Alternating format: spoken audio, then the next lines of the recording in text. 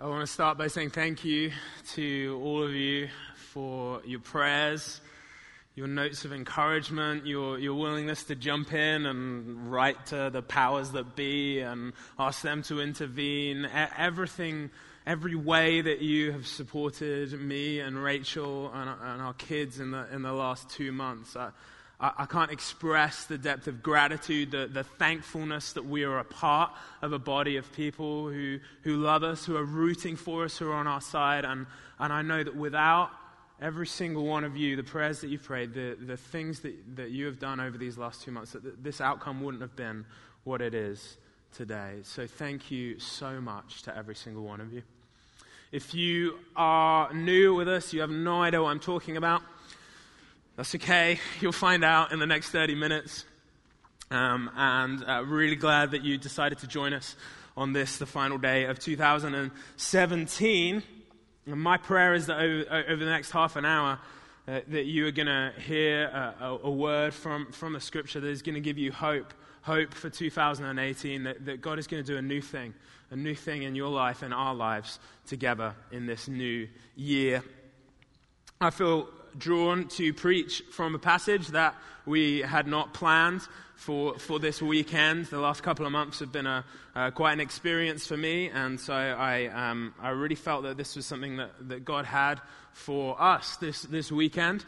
And so I'm going to speak to you this morning from a book in the Old Testament, Isaiah. And Isaiah was a prophet who lived in modern-day Israel about 2,500, 2,600 years ago. He was called by God to share a message, to be God's mouthpiece to God's people at that time. And he called the people to return to faithfulness, to the God who'd brought them out of slavery in Egypt, who'd brought them into the promised land, and who had poured his blessings upon them. And sadly for I need to get this, Isaiah, whatever it is. Sadly for the prophet, I'm going to call him the prophet from now on. Sadly for the prophet, he didn't see the outcome that he'd hoped for. People did not return to God in the way that he had hoped that they would. And this nation, this people of God were exiled from the promised land to a country not their own, to a city not their own, to Babylon. And the words that we're going to read this morning, we're in Isaiah 43 if you want to start turning there. The words we're going to read bore particular relevance to the people of God as they were in exile, as they were in a land not their own, as they were far from the promised land that they felt God had called them to. Maybe you can see why these words have been significant to me over the last few weeks. So Isaiah 43, I'm going to read 16 through 19 to you this morning. It's going to be on the screen, so you can look up there if you don't have a Bible. Thus says the Lord, who makes a way in the sea, a path in the mighty waters, who brings forth chariot and horse, army and warrior. They lie down, they cannot rise, they are extinguished, quenched like a wick. This is what the Lord says. Remember not the former things, nor consider the things of old. Behold, I am doing a new thing. Now it springs forth. Do you not perceive it? I will make a way in the wilderness and rivers in the desert. This is the word of the Lord. Would you pray with me? God, I ask that this morning you would bring these words to life for us. Your Spirit would be at work, opening our hearts, opening our minds to understand, to receive what it is that you have for us this morning. God, I pray that the words I speak would be the words that you ordain for me to speak, the words you want me to speak. I pray that nothing would get in the way of you communicating the message you have this morning to your people. And I pray that we may leave filled with hope in the new thing that you are going to do. In Jesus' name, amen. So for those of you who are unaware of what's been happening the last couple of months, 8 weeks ago, my family, my wife Rachel, 2 kids, Evelyn and Ezra, we took a trip to the UK. That's where we're from. Originally, we've been here about 7 years. And we went back to see family, thought it was just going to be a nice few weeks. And while we were there, we had to visit the embassy, the US embassy in London. We needed to go renew our visa. And this was something, we'd been to the embassy 2 times before and had no problems. And we've renewed our visa in country here in the US countless times. More than that, we really felt as we were leaving here, as we were heading back, that this was where God had called us, perhaps more sure than ever that this was where God had called us. And so we did not expect any difficulties, any problems with this interview at the embassy. I remember that morning walking to the embassy, and as I was walking along the side of the embassy with my wife, Rachel, you see the steps where you come out, and I turned to her and I said, there's nothing like walking down those steps with that feeling of, yes, it's done, it's behind us, we can get back to where God has called us to be. Well, 2 hours later, we walked down those steps in shock, in disbelief, just unable to understand what had just taken place. Our visa was denied, and as we came to understand later, not only was it denied, but it was denied with no possibility of review or appeal. It was just done. The passage we just read begins with the prophet reminding the people who is this God who is speaking to them, who is the Lord, who is Yahweh. He starts by saying, "Thus says the Lord, who makes a way in the sea, a path in the mighty waters." He's calling the people of God back to remember, who is this God? And the imagery that he uses, the imagery associated with their exodus from Egypt. The parting of the Red Sea, the walking through of the people on dry land, the coming in of the waves on top of the chariots and the horsemen behind them, them being extinguished, them being set free from slavery. The prophet is reminding the people that this is who their God is. He is a God who made a way in the waters. And after our interview, after our visa denial, I knew that was who my God was. I knew he was more powerful than the powers of this earth. But I'll be honest, because I knew that he was more powerful than the powers of the State Department, I knew that he must have allowed our visa to be denied. And what I began to think was, you know what, if that's the case, then maybe our time in the US is done. Maybe God is done with us here. And I wonder if the people of God thought the same thing. They'd seen God make a way in the sea. They'd seen this mighty exodus take place out of Egypt. They'd been brought into the promised land, but here they are in exile, in a land not their own. And it doesn't seem like God is doing anything about it. And I wonder if what they started to think was, maybe God is done with us. Maybe he's done with us in that land. Maybe he's finished. Maybe you have a time in your life, maybe you're in a time in your life right now where it feels like you're in exile or you're facing a desert or a wilderness. Perhaps it's because your job is coming to an end, or a relationship to your spouse or significant other looks like it's falling apart, or maybe it's because your children have turned away from the Lord, or maybe it's because you've just received a diagnosis, or you did receive a diagnosis of cancer or a sickness, or maybe it's because your business has had a bad year. I don't know.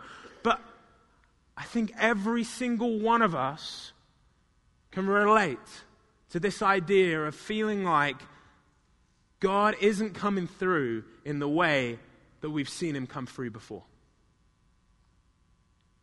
We prayed, we'd hoped, we believed, and yet here we are. Here we are. And I wonder if you had the same thought that I was having. Maybe God's done with us. Maybe God's done with us there. But Isaiah, the prophet, does not want the people of God to believe that God is done with them, because he was not done with them.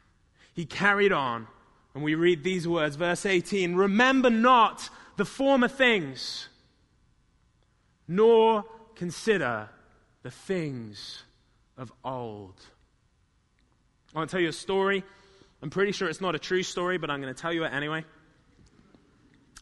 A little girl was in the kitchen at home with her mom, and she turned to her mom and she said, "Hey, Mom, is God everywhere?"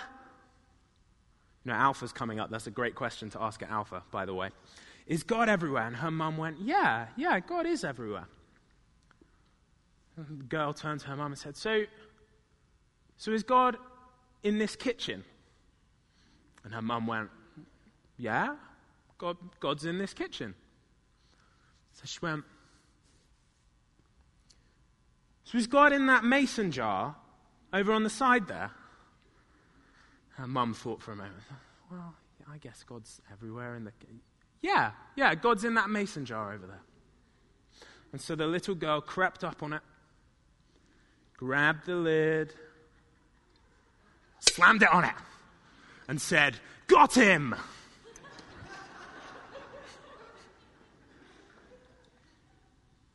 You know, it's crazy to think about putting the God of the universe, the God who made a way in the sea, putting that God, all-powerful being, inside a jar.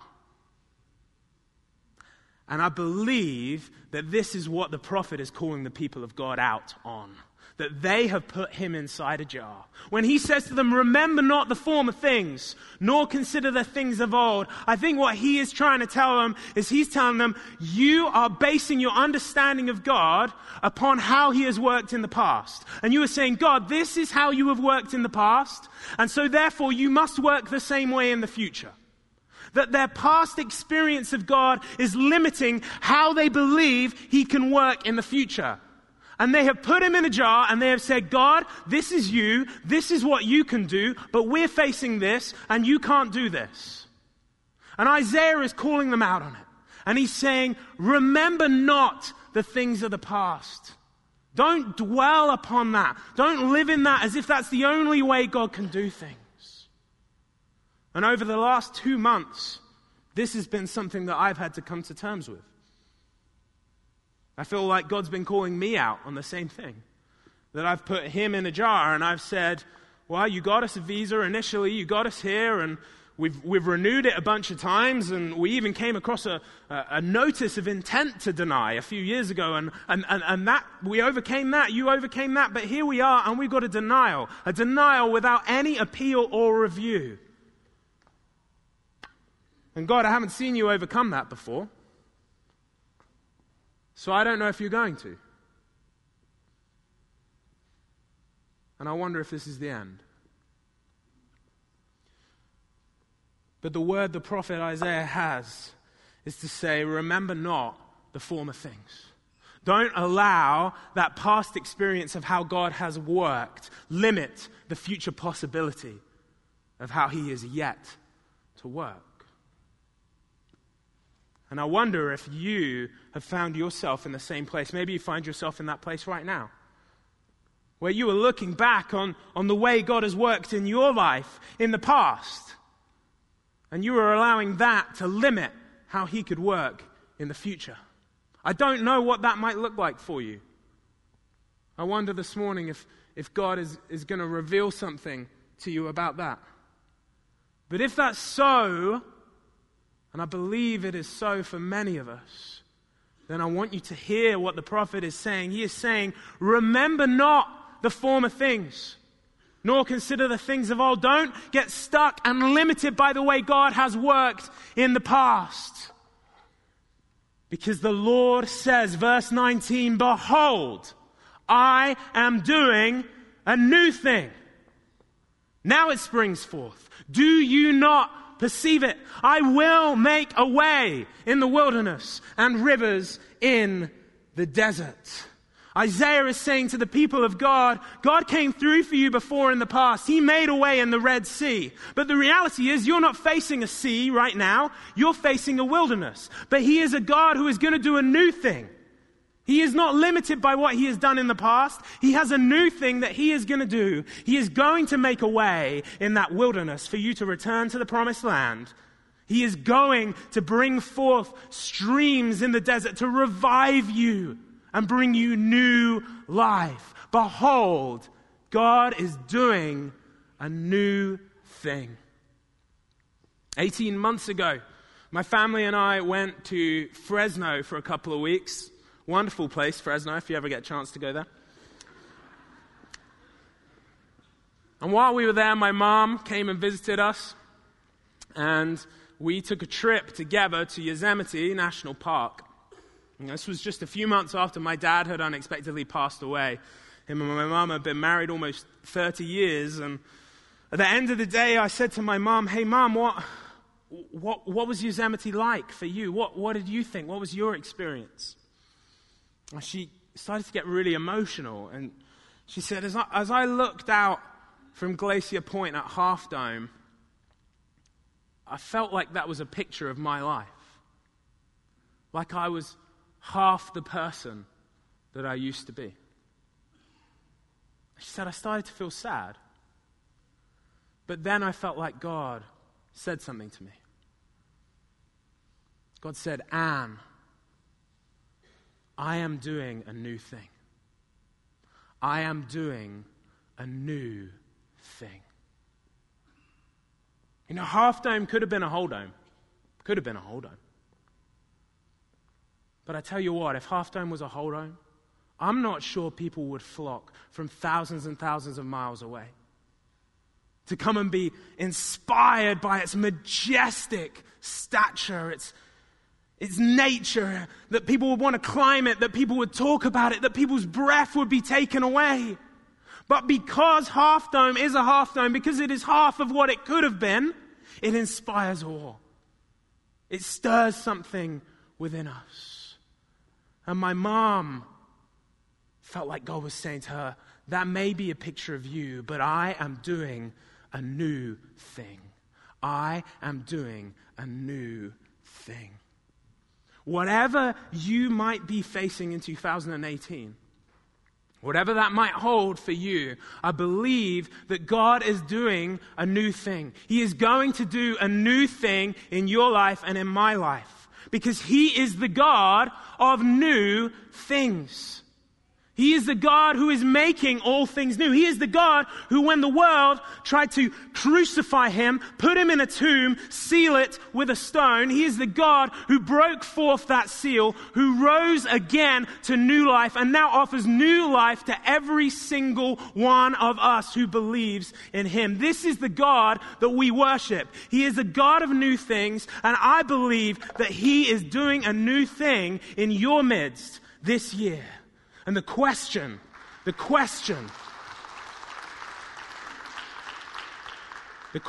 we have to ask is, are we putting Him in a jar and limiting what He can do?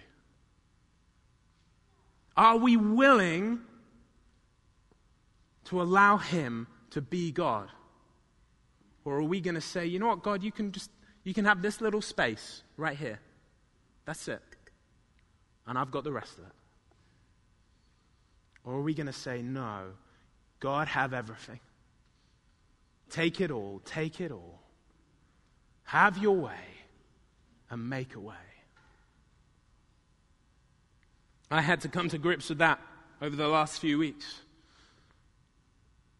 I had to be willing to give everything up, to say, you know what, God, I haven't seen you work this way before. I'm a bit surprised by the circumstances I find myself in, but I'm going to take that lid off the jar, and I'm going to trust and believe that you are doing something new. Something that I don't yet understand, I don't yet perceive, but I'm going to trust you and I'm going to believe that you are going to do it. And 2 weeks ago, our visa was granted at a second interview. We can return to the U.S. And God has been teaching me through this time not to limit Him, not to put boundaries upon the ways that I think He can work in my life. And I believe God is stirring something new within me, within my family. And I wonder what it is, the new thing that God is going to do in you in 2018. I wonder what that might be. And I wonder if you are willing to let Him do it, or if you are going to try and contain Him in based upon what he's done before? Do you perceive the new thing that God is doing in your life? I think this is a word for each of us individually. And in a moment, I want to give us an opportunity to just reflect a little bit in the quiet that we have here and reflect what might that be for us as individuals? What might that new thing be that God is doing? But I also wonder if this is not just a word for us individually, but a word for us as the church, as a whole, as the body of Christ. I had the opportunity while I was in the UK to take some study leave. All your pastors get 2 weeks a year to study, and I hadn't taken mine. And so I took them, and I decided I wanted to study the church in the UK and see what can we learn from the church in the UK. Because the church in the UK seems like it's maybe 20, 30 years ahead of the church in the US in terms of decline. So what lessons might there be? Here's what I found as I spoke to different church leaders and as I read is that culture has shifted dramatically in the last 30 years. People are no longer trust institutions. People are not willing or wanting to serve and volunteer in their community. And people don't do relationships like they used to do them because we're all virtually connected instead of actually connected. And the church in the UK really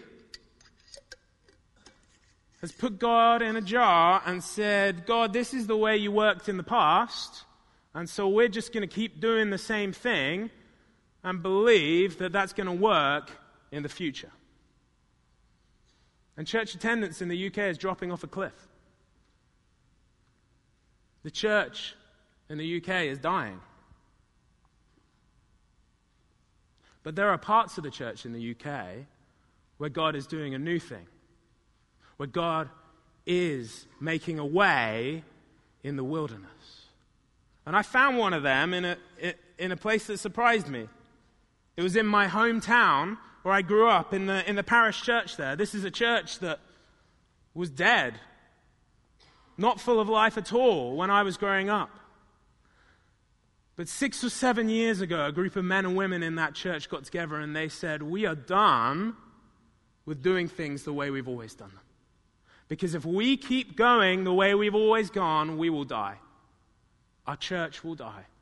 And they said, we need to take the constraints off of our understanding of how God works. And we need to let God be God, and we need to let Him have His way. And over the last 6 or 7 years, God has been springing forth a new thing in their midst. I got to speak to several people when I was there who've experienced the transformation of life, the new thing that God is doing. A young, newlywed couple who attended the Alpha course over the last few months. A couple who had no church experience in their background but were invited to come to Alpha and have had a powerful encounter with the Holy Spirit that has given them a foundation for their marriage that they never would have had if God hadn't been doing that new thing. I got to speak to a young lady who was a friend of theirs who they'd invited to church. A lady who 2 Sundays ago woke up at 6:30 in the morning, no church experience, woke up at 6:30 in the morning, they'd invited her, and she said, I have to go to church today. And she came to church that day. She spent the whole service in tears. She came forward for prayer at the end, and she gave her life to Jesus that morning. She said, morning has turned to joy in my life.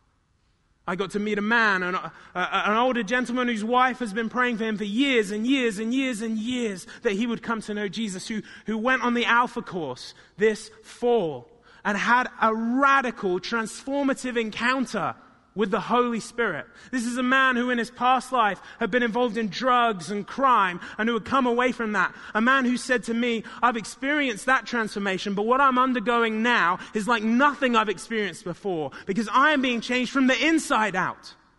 I am being transformed. God is doing a new thing in their midst. God is doing a new thing in the church in the UK.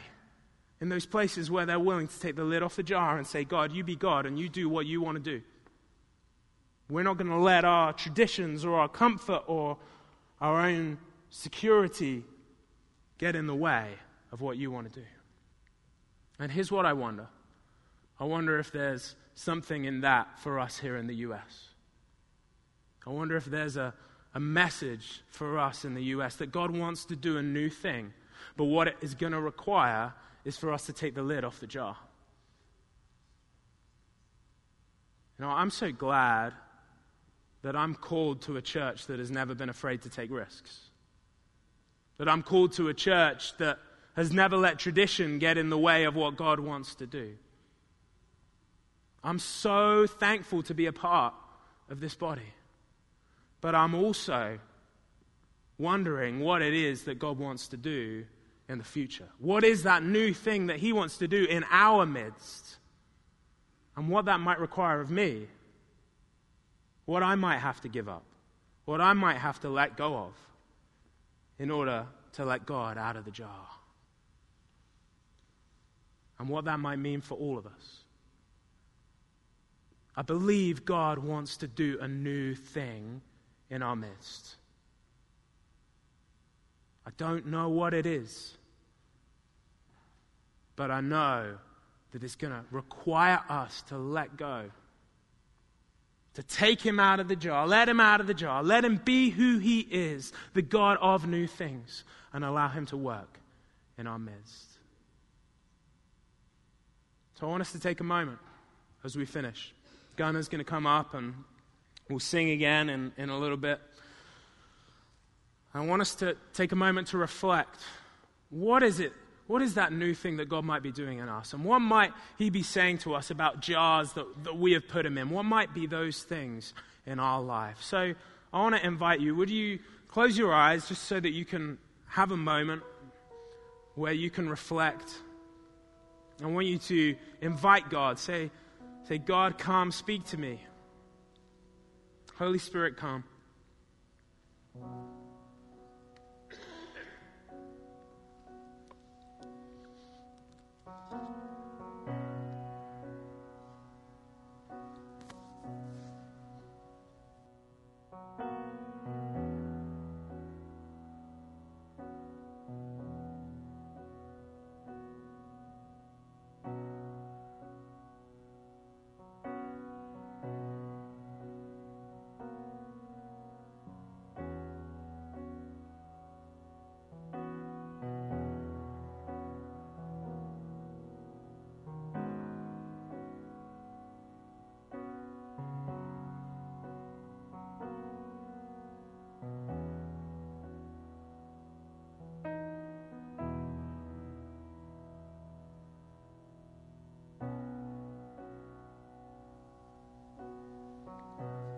God, I pray that you would open our eyes.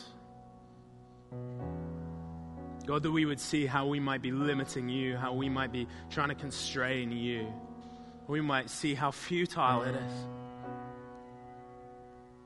God, I pray that we might let go, that we might let you be who you are and let you have your way. God, whatever we are facing, I pray that you would give us hope. Hope that you are going to do a new thing. That you will make a way in the wilderness and bring forth streams in the desert, in the deserts of our lives. God, I pray that you would help us to wholly put our trust in you, the God of new things, the God who is making all things new, who is bringing dead things to life.